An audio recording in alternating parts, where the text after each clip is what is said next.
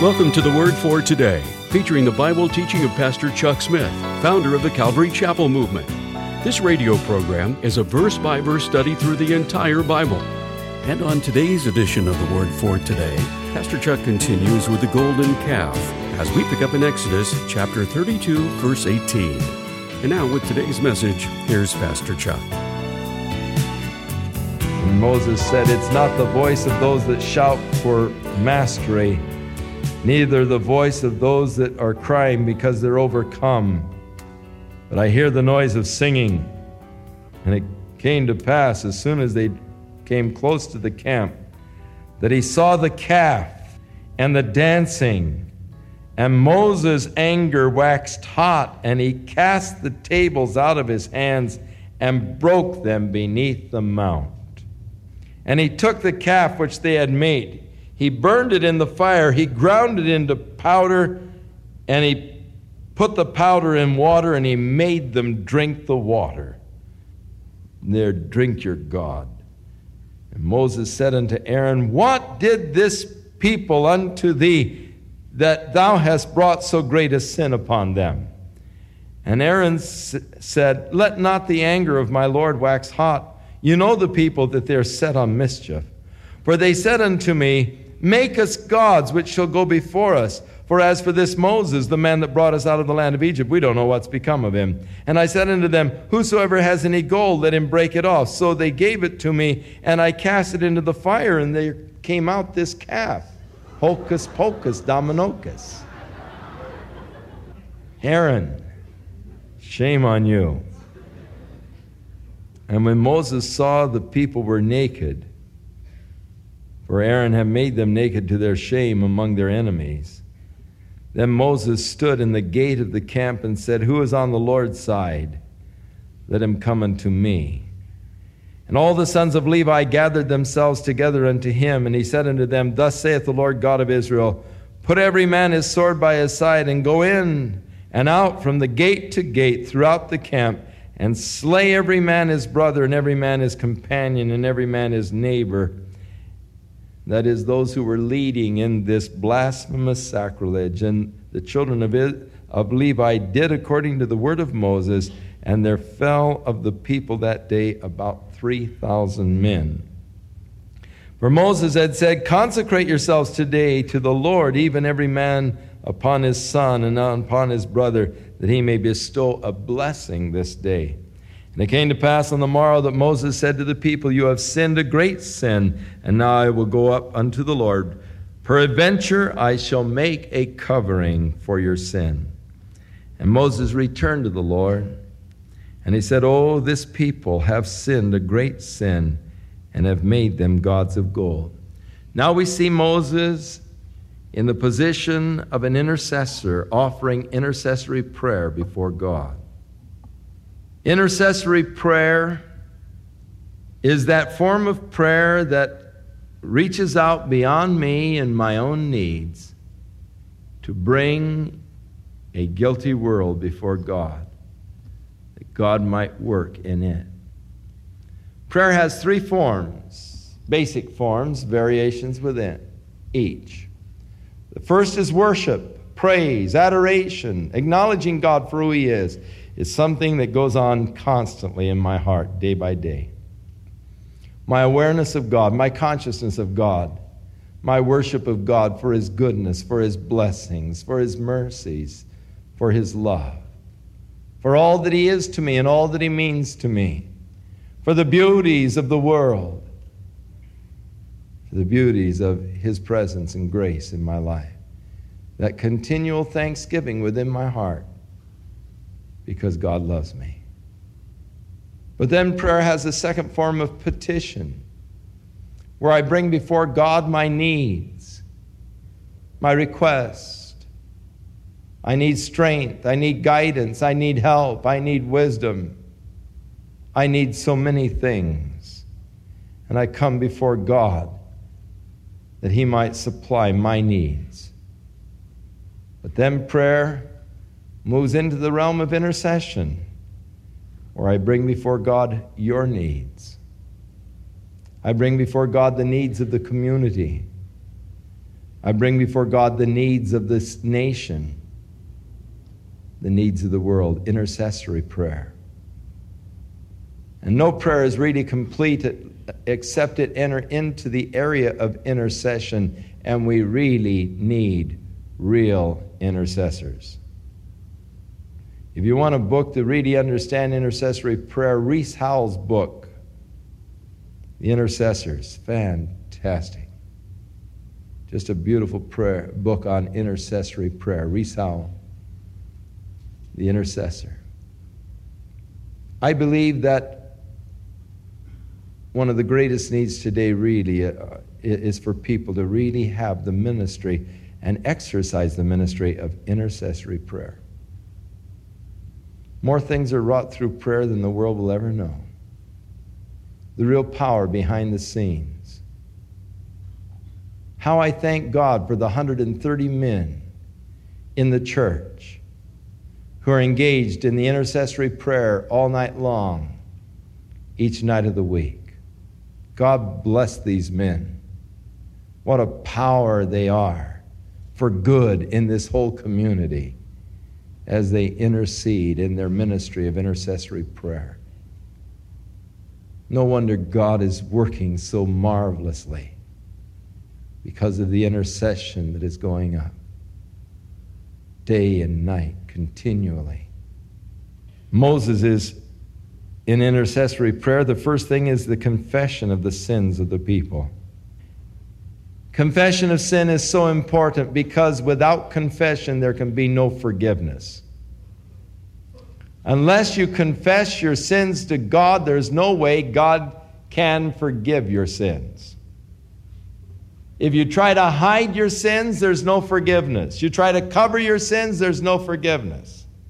Whoso seeks to cover his sin shall not prosper, but whoso shall confess his sin, the same shall be forgiven. Many times we're trying to cover our guilt.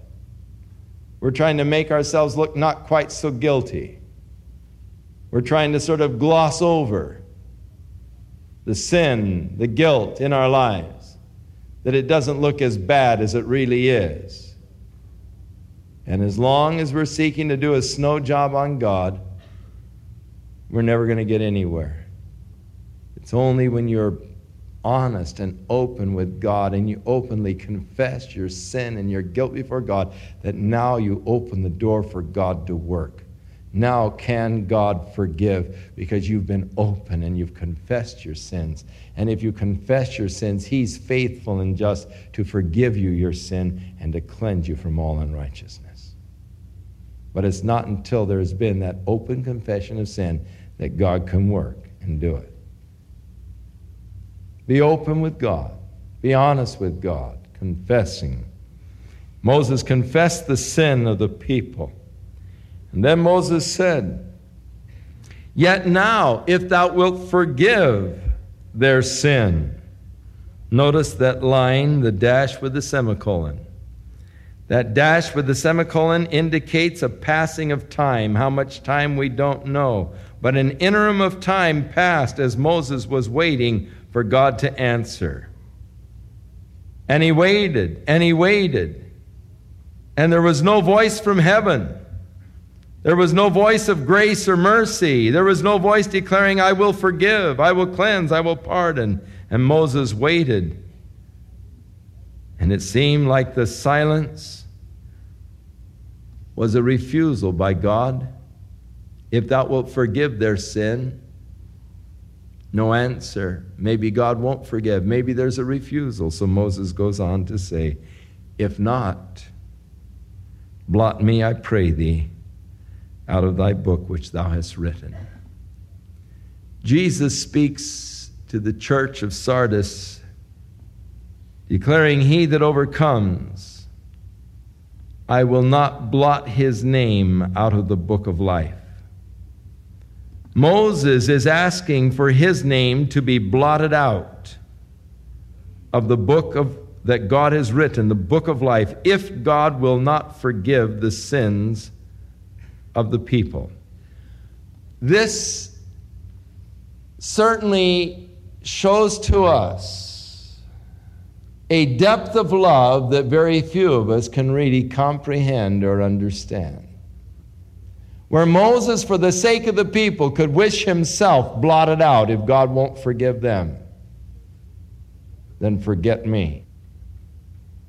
Where Moses is willing to take the place with the guilty people and to stand with the guilty people. But again, where did this love come from? It wasn't natural with Moses. When God spoke to Moses out of the burning bush and told him to go and lead these people out of Egypt, he really wanted nothing to do with it and nothing to do with them. He was satisfied where he was. They had already given him a bad time, and he wanted nothing to do with it. And so he began to offer to God all kinds of excuses why he could not go and lead them out of Egypt. And God answered every one of his excuses. I can't speak, all right, Aaron can be your mouthpiece. They won't believe me, all right, take the rod and I'll work miracles with it. And after God answered every one of his excuses, Moses said, God, please send someone else. I don't want to go. Moses really didn't have any desire to go and get involved. But God put it in his heart. And the compassion and the love that Moses had for these people was something that God had placed in his heart. That is why it is sheer folly for us to try to generate compassion. It's got to come from God, that kind of compassion. You can't generate. You can't say, oh, I'm just going to love everybody. You're going to find more hatred in your heart than you've ever known was there. The moment you start out from the door with a determination in your mind, I'm going to love everybody today. Just going to be a picture of love today. Going to love everybody. Man, I'll tell you, you'll not get 3 blocks from your house until somebody will swerve in front of you and cut you off, and you'll be, you come back here. Where'd you get your driver's license? And where's the love? This kind of compassion can only come from God. The work of God. So don't exalt Moses. Exalt God who gave him this great compassion. Paul said much the same thing. I could wish myself a curse from Christ for my brethren, my kinsmen according to the flesh. Hard for me. I cannot say that. I do not have that kind of compassion. I pray God give me more compassion for the lost. I have sort of an attitude, hey man, if you want to be stupid and go to hell, that's your business. Because I know that I can't turn you or save you or do anything about it. I mean, if you're determined, what can I do? But I desire a greater compassion. I think that that's one of the needs of the church today, is a greater compassion for the lost. We just couldn't sit by complacently and see the terrible condition of the lost around us without being more moved, without being touched, without being burdened, without being driven to a greater witness unto them. Oh God, give me a heart like thine, a compassion for those that are lost. Compassion of John Knox. Oh, God, give me Scotland or I'll die. Oh, God, give me the United States or I'll die. A real burden for soul. We don't have it. We don't possess it. May God give it to us, a great burden for lost souls, that we too might become intercessors, because that is the secret behind all intercession, is that great love and burden for the lost. That's always the underlying factor of a great intercessor. It begins with the compassion, begins with the love. It's expressed in intercession. Now, Moses' request was a foolish request. Blot my name out of your book of remembrance. Moses, that's foolish. That's off the wall. The Lord said unto Moses, Moses, that's off the wall. Whosoever hath sinned against me, him will I blot out of my book. Don't ask me to blot your name out. That's ridiculous. I'll blot out the names of those who have sinned against me. There was a time when the Lord spoke to me somewhat the same way as he spoke to Moses. When my mother was dying, I went into her bedroom and I sat there for a while looking at her as she was suffering, trying to understand. In my heart, crying out to God. I looked at those neat hands, those beautiful hands. And I thought of all the pies and the cookies and the rolls and all that those hands had baked for my pleasure. I thought of all the times that those hands had wiped my forehead when it was hot and sweaty with a fever. I thought of all of the ministry of those hands for me and my benefit, the clothes that were washed with those hands and hung out and brought in and folded. All of the beds that those hands had made for me. And I just sat there weeping. Such a beautiful person. One of the dearest persons I've ever known. And to see her suffering was more than I could take. To know that night and day she could not sleep because of the pain.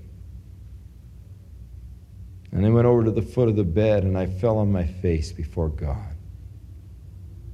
And I said, Lord, I'm no hero.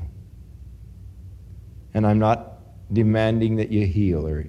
She's yours. Her life is yours. She belongs to you. But God, I can't stand to see her suffer anymore.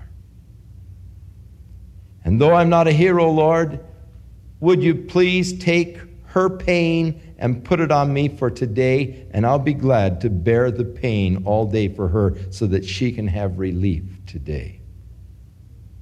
I'm not asking for it forever, but Lord, for today, let me bear it for her so she can have one day's relief. And Jesus came to me and he stood right by my side. He said, Chuck, that's off the wall. He said, I already bore her pain for her. There's no need for you to do it. And I said, Lord, forgive me for such a off-the-wall statement. I know you bore her pain. I thank you for bearing her pain for her. And in that very moment, my mother sort of sighed. And she said, oh, the pain is gone. And she never experienced a moment's pain after that. For all of a sudden, I saw the greatness of God and the power of Jesus Christ rather than the ugliness of the cancer. And I realized, what are a few malign cells against the mighty creative force and power of God in Jesus? But we are human, and we are prone to sometimes make statements to God that are off the wall, as Moses, Lord, blot my name out. God said, oh, come on, Moses. Whoever sins against me, those are the names I'm going to blot out. Yet the expression behind it, surely the compassion that was there, the willingness of Moses has to be admired. We can admire the work that God is able to do in changing a man from a cold, calloused position. The children of Israel, let them suffer in Egypt. I could care less. Let me alone. I'm happy and content here in the wilderness. From that not wanting to get involved to such a compassion that he'll say, Lord, forgive their sins. And if not, then blot, I pray thee, my name out of your book. I'll tell you, that kind of compassion, it only can come from God and a work of God, but I admire the work that God is able to do in each of our lives in transforming us and changing us and taking us from a non-committal kind of a don't care, let's not get involved, to just a complete involvement in the needs of the world around us as we intercede and pray for God's help for this sick people and this sick nation. Therefore now go and lead the people into the place which I have spoken unto thee. Behold, my angel shall go before thee. Nevertheless, in the day when I visit, I will visit their sin upon them. And the Lord plagued the people because they had made the calf which Aaron made.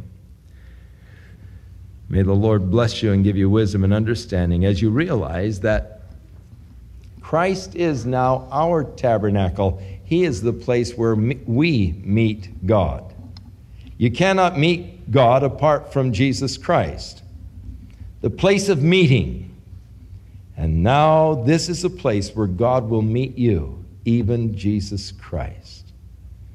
Silver, the metal that was used in the sockets, is the metal of redemption in the Scriptures. Gold is the metal of heaven, deity.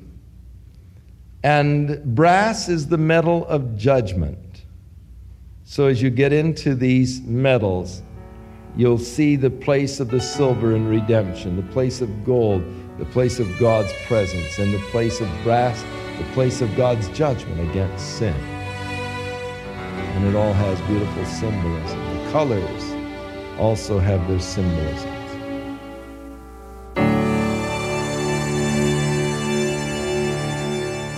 We'll return with more of our verse-by-verse Bible study in the book of Exodus on our next broadcast, as Pastor Chuck continues to teach through the Bible, and we do hope you'll make plans to join us. But right now, if you'd like to order a copy of today's message, simply order Exodus 32 when visiting thewordfortoday.org. And while you're there, be sure to browse the many additional biblical resources by Pastor Chuck. You can also subscribe to the Word for Today podcast or sign up for our email subscription. Once again, that's thewordfortoday.org. For those of you wishing to call, our toll-free number is 1-800-272-WORD, and our office hours are Monday through Friday, 8 a.m. to 5 p.m. Pacific Time. Again, that's 1-800-272-9673. If you prefer to write, our mailing address is The Word for Today, P.O. Box 8000, Costa Mesa, California, 92628.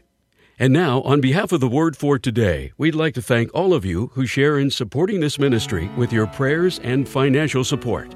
And be sure to join us again next time as Pastor Chuck continues his verse-by-verse study through the Bible. That's right here on the next edition of The Word for Today. And now, once again, here's Pastor Chuck.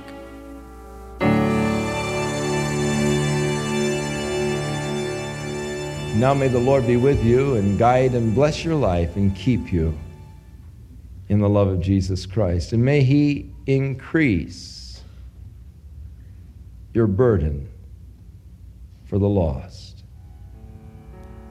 May the anointing of God rest upon your life, that you might hear His voice, that you might do His work, that you might walk in His path. In Jesus' name.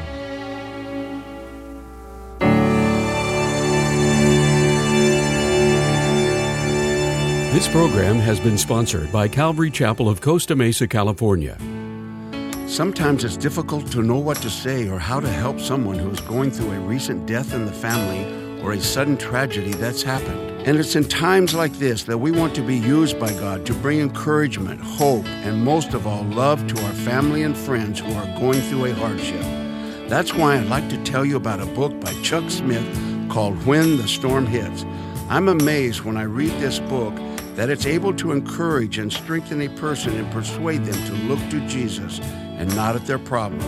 It encourages us to be patient, not to lose hope, and when the storm hits, to get anchored on Jesus, the rock, and don't let go. To order a copy of Chuck Smith's book, When the Storm Hits, please call the Word for Today at 800-272-9673. Or you can visit us online to read a preview of the book by visiting thewordfortoday.org.